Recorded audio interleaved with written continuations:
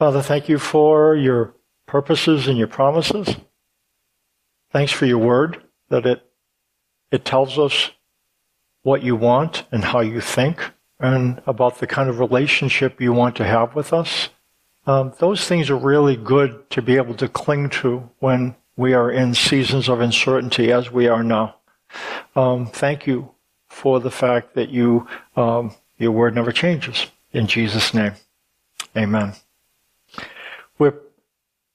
We're bringing our series on the Ten Commitments to a close.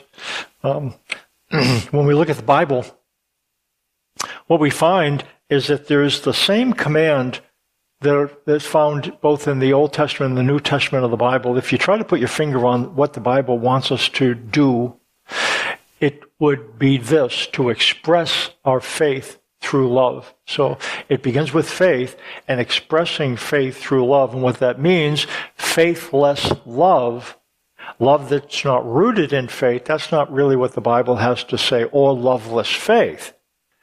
That faith that doesn't lead to love. If we really want to understand what the Bible tells us relative, what does God want from us? He wants us to put our faith in Him and to express that faith through loving other people.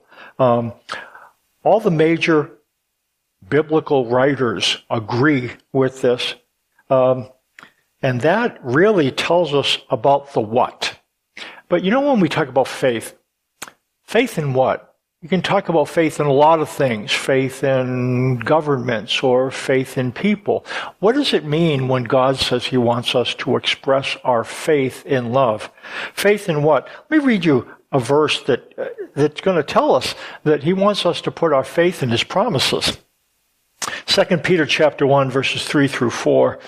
It says, His divine power has given us everything we need for life and godliness through our knowledge of Him who called us by His own glory and goodness.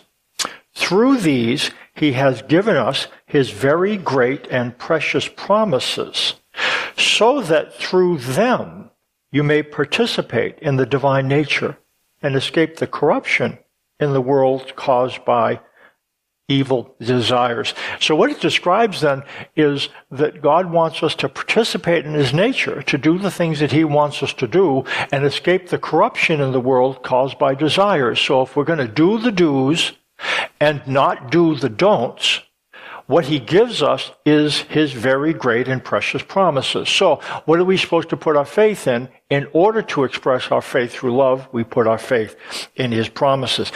But it's a little bit confusing, because there are two sets of promises in the Bible that we can place our faith in. There are old promises and there are new promises. It talks in the book of Hebrews about this. Chapter 8, verse 6.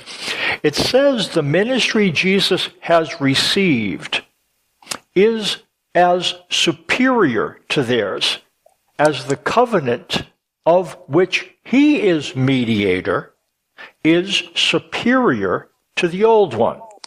And it is founded on better promises. So what it describes then, there's the old covenant and the new, and we've talked about that, and the old covenant represents old promises, and the new covenant represents better promises. So the new covenant is associated, it's a superior covenant with better promises. God made the new covenant to replace the old one. The old was never meant to be permanent. It was always God's intention to replace it with the new. We're going to see that, and this kind of ties up our treatment of the Ten Commitments, because those are directly related to the new covenant that God establishes with us. That represents a change in messenger and a change in message. What does it mean that God inaugurated a new covenant? It means that we have a new messenger and new messages. We have a new messenger. The new covenant represents a change in messenger. God's Son replaces God's angels. In the book of Exodus, it talks about the nature of the leadership when angels were involved. This is what it says.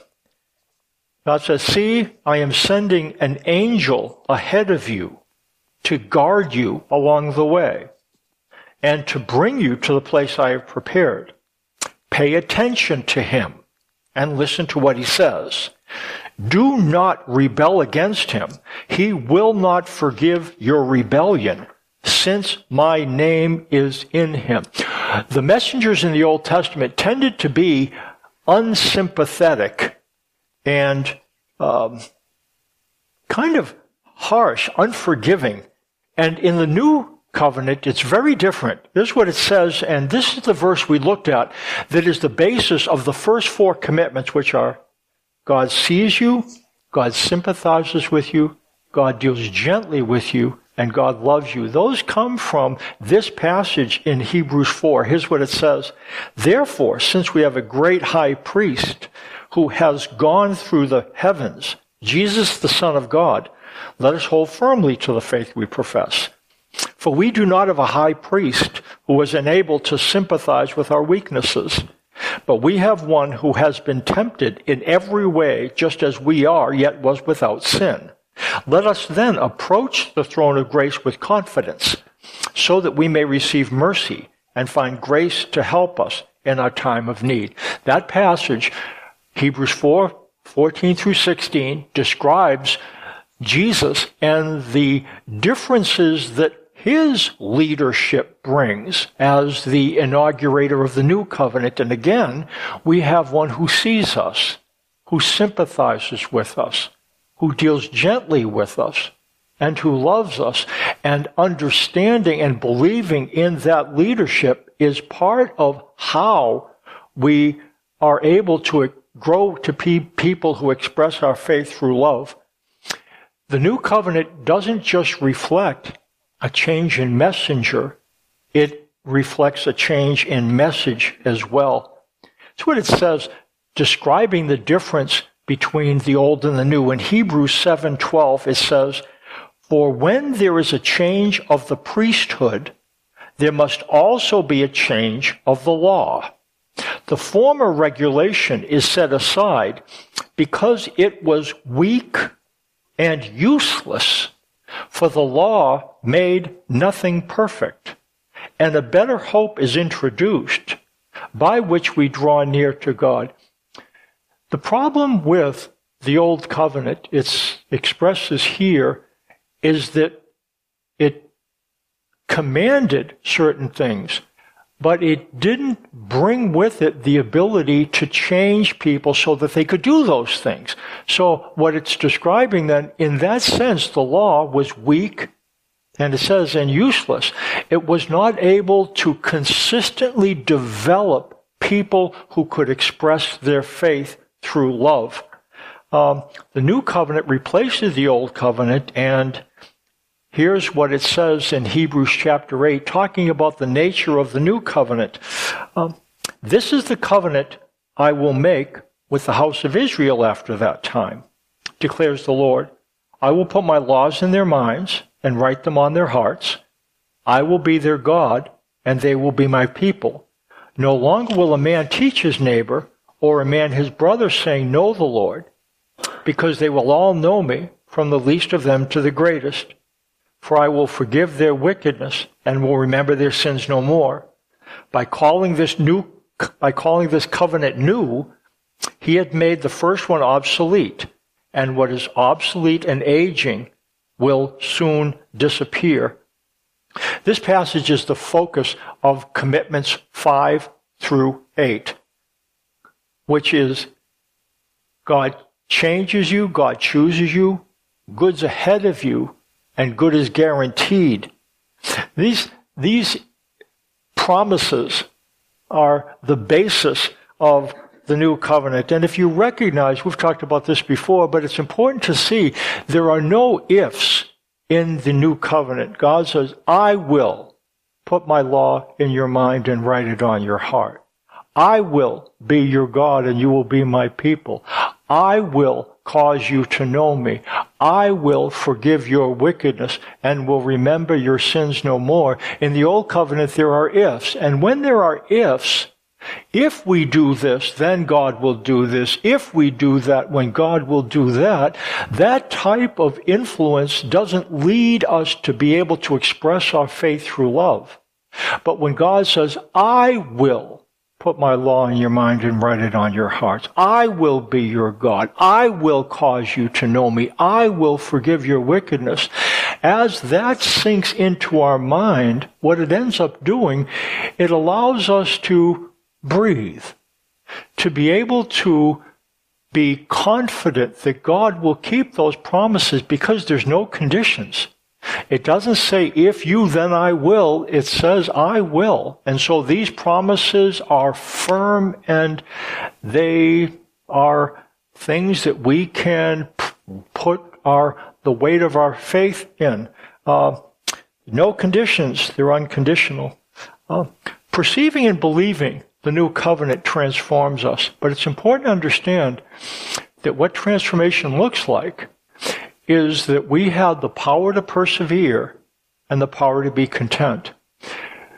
When we embrace the 10 commitments, the reason why we do so is not to eliminate tension. There will always be tension in our lives on this side of going to heaven. In our worlds and in our lives, there will always be things that we have that we don't want to have. We'll always have things where we do what we don't want to do, where we feel what we don't want to feel, and where we think what we don't want to think. The reason why we grasp God's commitments to us is not to try to get rid of the tension we experience. It's that so that we can endure it. It's easier to walk through something when you don't walk through it alone. We're going through things now with COVID, and we're wondering how long it's going to last, and it's really going to change our holiday season. It's going to create difficulties for many people. They're not going to be able to travel. They're not going to be able to provide what they want. It's hard to walk through difficult things. And what God says, I see you. I understand why and how this is difficult for you. I see you, I sympathize with you. Because Jesus came, he knows what it's like to live in a human body. Angels don't, but Jesus does. And so he understands what it's like when we feel isolated and when we feel sick.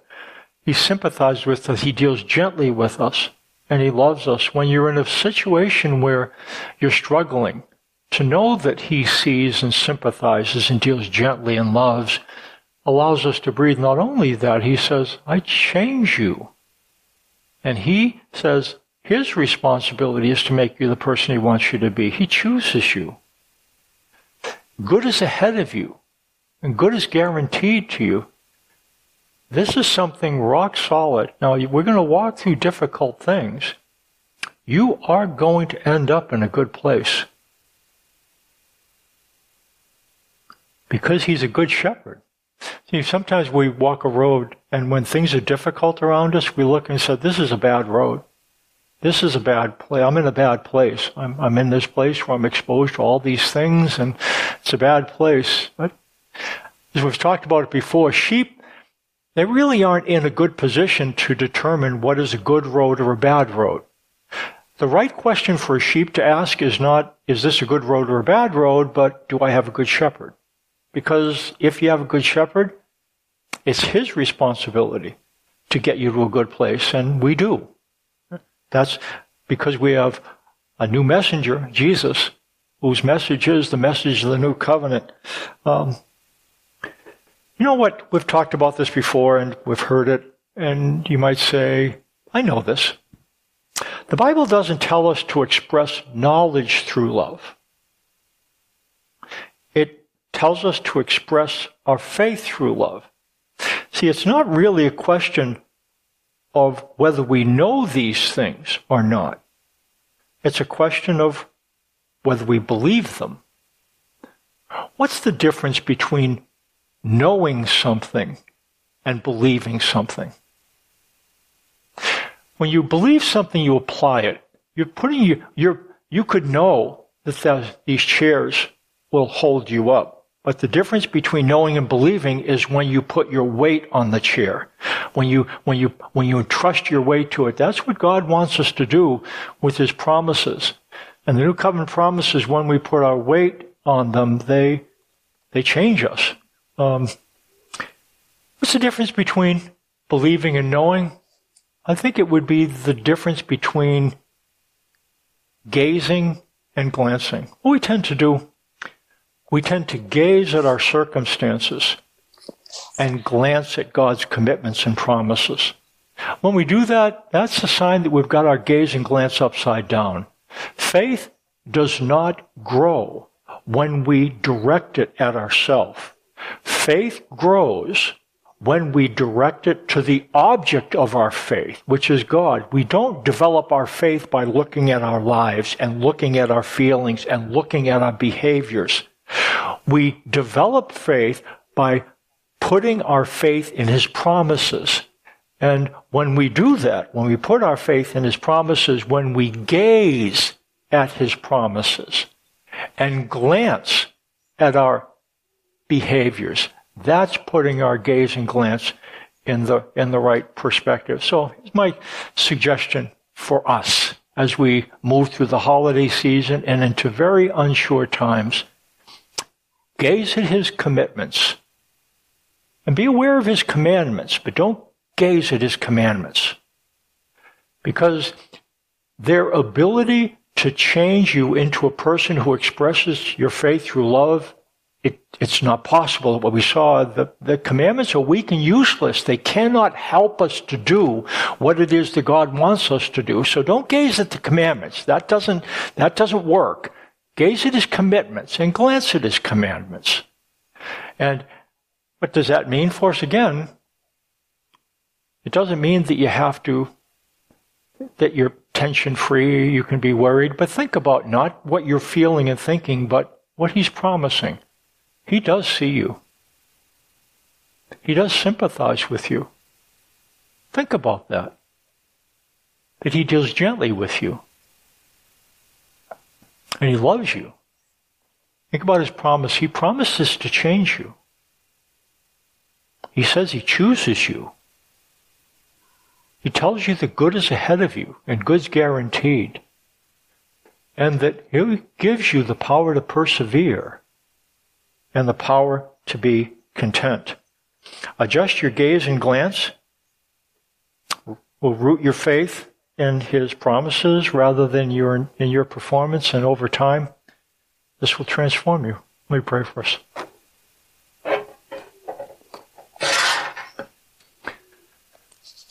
Father, we do live in uncertain times, and the threat of sickness and the different things that accompany it are hard to deal with.